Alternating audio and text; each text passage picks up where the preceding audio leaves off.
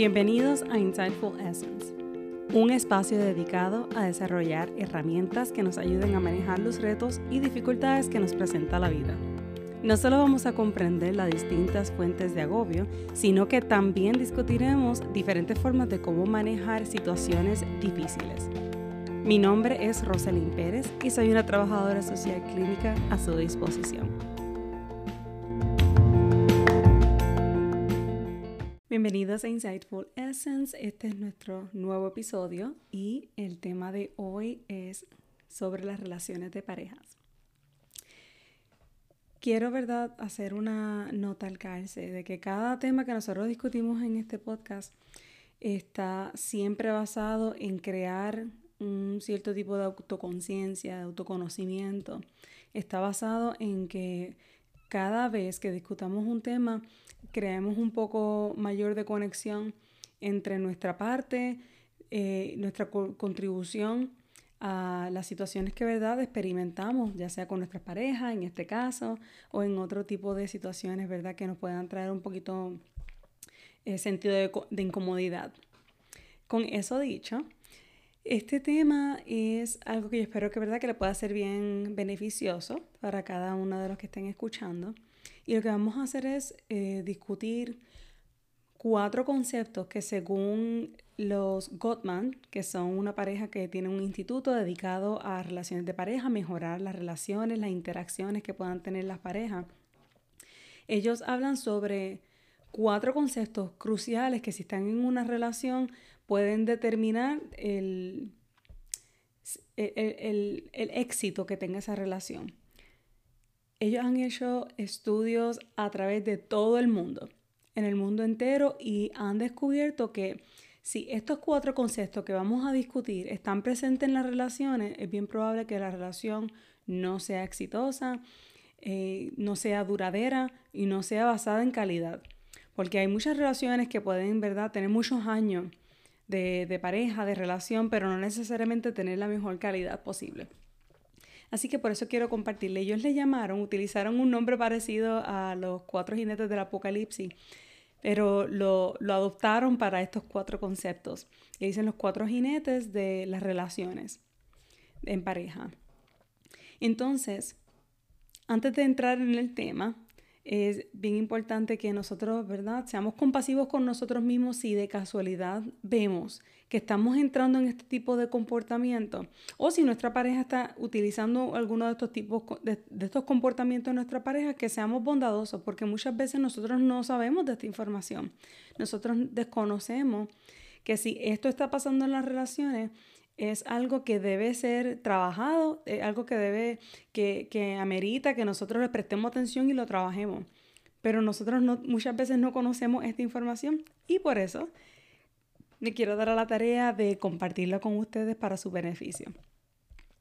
Con eso dicho, ¿cuál es uno de los primeros conceptos que los Gottmans identificaron que pueden ser sumamente dañinos para una relación? Y es la crítica. Cuando nosotros utilizamos la crítica, hacia nuestra pareja, y mayormente esto se refiere a la crítica que está dirigido como a la persona, como a la identidad, porque no es que nunca nos vamos nunca vamos a resaltar algo que no nos gusta o algo que no nos parece bien en la relación. No, eso no es lo que estoy diciendo. Lo que estoy hablando un poco más es cuando nosotros, si decimos comentarios tales como que nunca haces nada bien, o que siempre estamos acusando, sí, claro, eso tuviste que haber sido tú. Y si es constante, es la frecuencia lo que va a determinar también cómo nosotros llevamos el mensaje. Si el mensaje va dirigido a que hay algo mal con la persona, si ese tipo de crítica, es bien probable que va a crear mucho daño en la relación, porque se va a sentir como un ataque. Se va a sentir como un ataque y va a crear un tipo de desconexión de la pareja. Entonces, sí, tenemos que tener cuidado de cómo hablamos, cómo llevamos el mensaje, algo que no nos guste, sin atacar a la persona, cómo hacerlo. Los Gottmans no solamente identificaron estos 4 conceptos, pero también identificaron cada uno de sus antídotos. ¿Y cuál es el antídoto entonces para la crítica? El antídoto para la crítica sería resaltar el comportamiento, utilizar oraciones que comiencen en el yo, en el concentrado, o a mí, o prefiero, ¿verdad? Cuando estamos identificados en el singular y no necesariamente en el tú, en el sujeto, donde la persona se pueda sentir acosado. Un ejemplo de esto puede ser, vamos a suponer, y esto es un ejemplo hipotético, que en la pareja se haya acordado de que una de las personas tal vez se haga cargo de la limpieza del hogar o del cuidado de los niños o de sacar la basura, por ejemplo, si nos vamos con algo bien específico. Y entonces vamos a suponer que esa pareja no está llevando a cabo ese acuerdo y eso genera frustración. Pues entonces si queremos resaltar esa frustración, ¿cómo lo haríamos? Este es el ejemplo. Diríamos algo parecido. Cada vez que llego a la casa y veo que, ¿verdad? La basura no, ¿verdad? No se ha sacado, o la casa, ¿verdad? Esta área de la casa, ¿verdad? No está recogida, o tal vez los niños no los recogieron a esta hora, me hace sentir bien frustrada, o frustrado en el caso, ¿verdad? Para los varones. Lo que estamos resaltando es el comportamiento y tenemos que ser bien específicos. No estamos atacando a la persona. Es como honrar que cada persona, ¿verdad?, tiene su propia identidad y cada persona tiene comportamientos. Y el comportamiento es altamente manejable. Cuando nosotros nos enfocamos en el comportamiento, se hace mucho más fácil nosotros trabajar con las situaciones o con algo que se pueda corregir, siempre y cuando no ataquemos la persona. Entonces, aquí está, ¿verdad?, uno de los antídotos, el de la crítica, y su antídoto. ¿Cuál sería otro concepto? El otro concepto es una actitud defensiva. Cuando vamos a suponer si nuestra pareja o nosotros estamos poniendo un esfuerzo de identificar el comportamiento, algo que no nos gusta, pero entonces en cambio lo que recibimos es una actitud defensiva. Es como si creáramos una barrera y dijéramos no. Pero ¿qué tal tú? ¿Verdad? Muchas veces tenemos esa reacción. Y cuando nosotros, ya sea nosotros o nuestra pareja, respondemos de forma defensiva, lo que eso lleva es a que nosotros nos cohibamos. Puede crear resentimiento, puede afectar la comunicación. He tenido muchas parejas que cuando vienen a donde la terapia, dicen, nosotros lo que tenemos es problemas de comunicación. Y realmente no es la comunicación, son estas actitudes que están escondidas en la parte de atrás, que nosotros no las estamos viendo, no están claras. Porque si cada vez que yo voy y le voy a decir, mira, me hablaste con este tono de voz y que es el comportamiento, o me hablaste con un tono de voz al frente, ¿verdad?, de muchas personas y eso no me gustó, y si yo respondo como que yo no hice eso, claro que no, pero y las veces que tú lo haces, ¿verdad? Si nos vamos con esa dinámica que sucede, pues entonces uno va a empezar a decir, ¿para qué entonces yo comunicarme? O si, ¿verdad?, esa es la reacción constantemente, pues entonces uno va a generar ese tipo de separación, ese tipo de distancia, que al fin y al cabo lo que va a hacer es afectar la relación. Entonces, ¿cuál es el antídoto? Es como nosotros practicamos, ¿verdad?, escucharnos y asumir responsabilidad. Como ver que, mira, somos seres humanos. Es probable que, ¿verdad?, vayamos a cometer errores, incluyéndome a mí, porque también soy un ser humano y en mis relaciones de pareja hay muchas cosas que yo hago con mi pareja que a veces tomo esta actitud defensiva. Pero entonces es como nosotros creamos la práctica de reflexionar, evaluar la situación y ver cuál fue nuestra contribución, porque muchas veces nosotros somos parte. Y no se trata de que si alguien esté mal o alguien esté bien, es como nosotros reflexionamos y creamos una confianza, una tolerancia a reconocer si hay algo que hicimos mal de nuestra parte. Y ese es el antídoto para cuando nosotros tenemos actitud defensiva. ¿Cuál sería el otro concepto que los Gottmans hablan, que se presentan en las relaciones y afectan? Es la actitud de desprecio, cuando de alguna forma u otra se una pareja o nosotros mismos, ¿verdad? Tomemos como una actitud de desprecio hacia nuestra pareja. Es como un sentido de superioridad, muchas veces cuando utilizamos sarcasmo. Y esto es algo que yo soy culpable. Soy culpable, reconozco que muchas veces, ¿verdad? Tengo que estar completamente consciente y bien consciente de si estoy utilizando sarcasmo, porque aunque la intención no sea hacer sentir a mi pareja como menor que yo o como si fuera inferior a mí, aún así ese puede ser el resultado final. Sin nosotros querer, ¿verdad?, ofender o impactar o afectar a la otra persona. Por eso entonces es como nosotros podemos observar si utilizamos sarcasmo, si utilizamos cualquier gesto que genere desprecio. Porque entonces lo que va a hacer en la otra persona es generar un sentido de inferioridad. Y no sé si ustedes han tenido alguna situación donde hayan confrontado alguna situación donde los hayan hecho sentir como menos. Y es una emoción que no es para nada grata. Es una emoción que no nos gusta estar. Es difícil. Imagínense entonces en el ambiente de intimidad que es nuestra pareja, nosotros también sentirnos de esa forma. Esto es completamente detrimental para la relación de pareja. Entonces, si esto ocurre, ¿cuál es el antídoto? El antídoto es buscar oportunidades donde nosotros podemos resaltar los beneficios, las cualidades que tiene nuestra pareja. Muchas veces pasamos desapercibidos o dejamos pasar algunos detalles que pueden ayudarnos a crear esa verdad, esa conexión o que nuestras parejas se sientan que son completamente apreciados, que son queridos. Sí, ¿verdad? En el caso que estaba hablando anteriormente, de que tal vez no estén contribuyendo con los quehaceres de la casa, si contribuyen es como nosotros, ¿verdad? Podemos resaltar eso y decir, me di cuenta que recogiste esta área de la casa. Gracias, de verdad que sí. Gracias. Muchas veces nosotros, ¿verdad? Tenemos el pensamiento de que, bueno, todos vivimos aquí. Escuché eso mucho creciendo. Pero aún así, como pareja, ¿verdad? Es importante nosotros escucharlo porque a veces, ¿verdad?, pasamos esas oportunidades de conexión. Así que esto es un ejemplo de los muchos que hay, porque estoy siendo bien breve en cada uno de los conceptos. Pero estos son ejemplos, ¿verdad?, de no solo los conceptos, sino de los antídotos. Entonces, en el cuarto antídoto es la actitud evasiva. ¿Qué es una actitud evasiva? Es cuando nosotros optamos por no responder.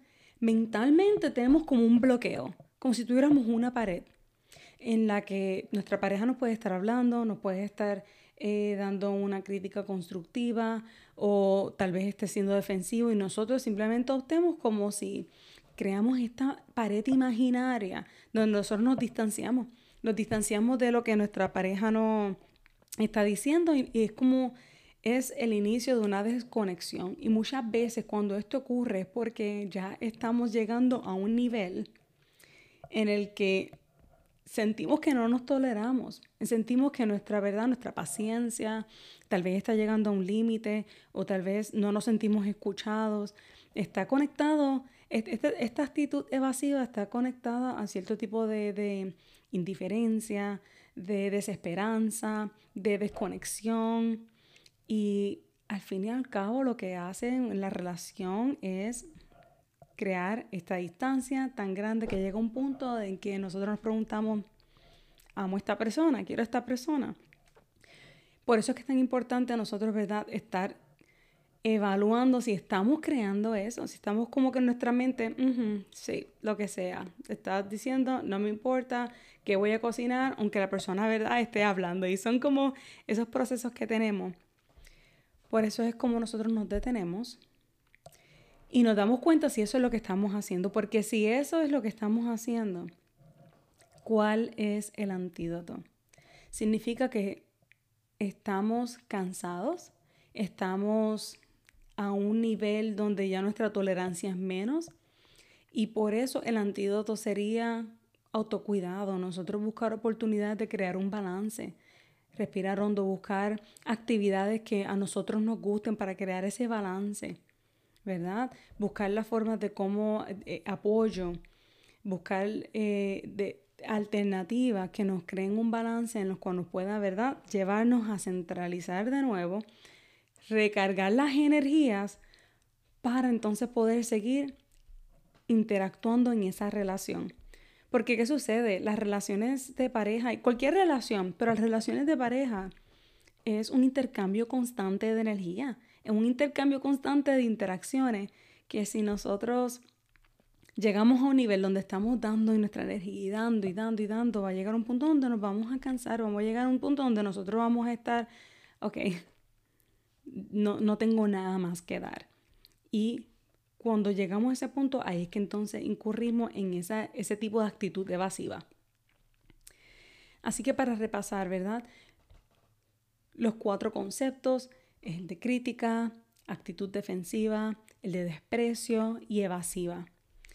Y, ¿verdad? Como un recordatorio, cuando esto está ocurriendo en la relación, solo basta uno, pero si están ocurriendo las 4, más aún, es indicio de que la relación no va a ser exitosa. No va a ser exitosa y o va a terminar o simplemente, ¿verdad?, no vamos a estar satisfechos en la relación que nosotros nos encontramos. No va a ser una relación basada en calidad. Y entonces, ¿verdad?, ¿cuál es el punto de estar en una relación cuál es el compromiso que podemos tener, ¿verdad?, en este tipo de relaciones si no nos sentimos completamente satisfechos? Y no me malentiendan, porque estar en una relación de pareja no es nada fácil.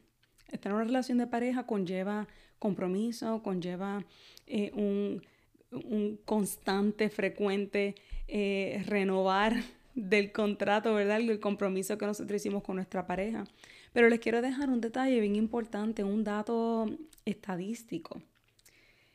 Y estudios han revelado que un 61% de las discusiones, de los problemas, de los conflictos que las personas pueden presentar en una relación, el 61% no son resolvibles, no tienen solución. ¿Qué significa? Eso es un número sumamente alto, estamos hablando más de un 50%. Significa que las parejas deben poner mucho esfuerzo en compromiso, en buscar, ¿verdad?, un punto medio, en buscar la forma de cómo tal vez desarrollar esa empatía, donde si tenemos que llegar a decir, mira, vamos entonces a llegar aquí donde no estamos de acuerdo y no hay problema. Eso, el no estar de acuerdo en todo no significa que uno no se ame, que hay algún problema con la relación. ¿Por qué? Porque nosotros somos individuos completamente diferentes. Somos individuos con distintas historias, individuos con distintas experiencias de vida, individuos con distintas opiniones, formas de crianza. ¿Qué sucede? Es completamente normal que nosotros tengamos conflictos, Lo que sucede es que nosotros nos vemos como individuos y automáticamente colocamos toda esa expectativa de cómo nosotros vemos el mundo en nuestra pareja. Y tenemos una falsa idea de que nuestra pareja debe ver el mundo de la misma forma que nosotros. Y muchas veces, si no, ¿verdad?, en todas las ocasiones no ocurre de esa forma. Por eso es completamente normal que nosotros no estemos de acuerdo en todo. Y hay que buscar la forma de cómo entonces generar ese compromiso, siempre y cuando nosotros no crucemos esa línea de esos 4 conceptos. Porque podemos tener diferencias y eso es una cosa, pero no por tener diferencia de opiniones nosotros tenemos que entrar en actitudes defensivas, de crítica, de desprecio o evasiva. Porque al fin y al cabo esa va a ser la muerte de la relación, la muerte de la conexión en la relación. Así que espero que estos conceptos, esta información les sea útil, ya que nosotros somos seres sociales. Somos seres sociales y por más que tal vez hay personas que no tienen problema con eso, hay otras personas que entienden que no quieren ser tan sociales o tal vez, ¿verdad?, no tienen mucha tolerancia a estar alrededor de otras personas, pero la realidad es que es inevitable. Somos seres sociales y tan así que la conexión es una de las cosas más importantes, si no la más importante, que nosotros tenemos y que nos genera alegría, que nos genera gozo, que nos genera felicidad en la vida. Así que teniendo esta información, lo que hacemos es darnos una oportunidad de entonces de tomar una decisión, de tener una opción, de decir, ok, yo sé que cada vez que yo entro en X, Y o Z comportamiento va a generar estos efectos en mi relación. Así que vale la pena poner un esfuerzo o no vale la pena poner un esfuerzo. Ya sabemos que si ponemos un esfuerzo, pues entonces la relación va a encaminarse en una forma. Pero si no ponemos el esfuerzo, pues entonces se va a encaminar en otra forma. Y todo lo que sea cambio, todo lo que es nuevo, créanme que es sumamente difícil para nuestra mente. Nosotros no nos gusta hacer cosas diferentes, pero a la larga es lo que más nos beneficia. Espero que esta información les sea muy útil, como lo había dicho anteriormente, y de tener alguna duda, alguna pregunta, sugerencia, por favor, búsquenme en las redes sociales, en Insightful Essence a través de la página de Facebook o en Nomada Therapy a través de la página de Instagram. Déjenme cualquier mensaje, cualquier recomendación o tema que les gustaría escuchar. Gracias por su sintonía y hasta la próxima.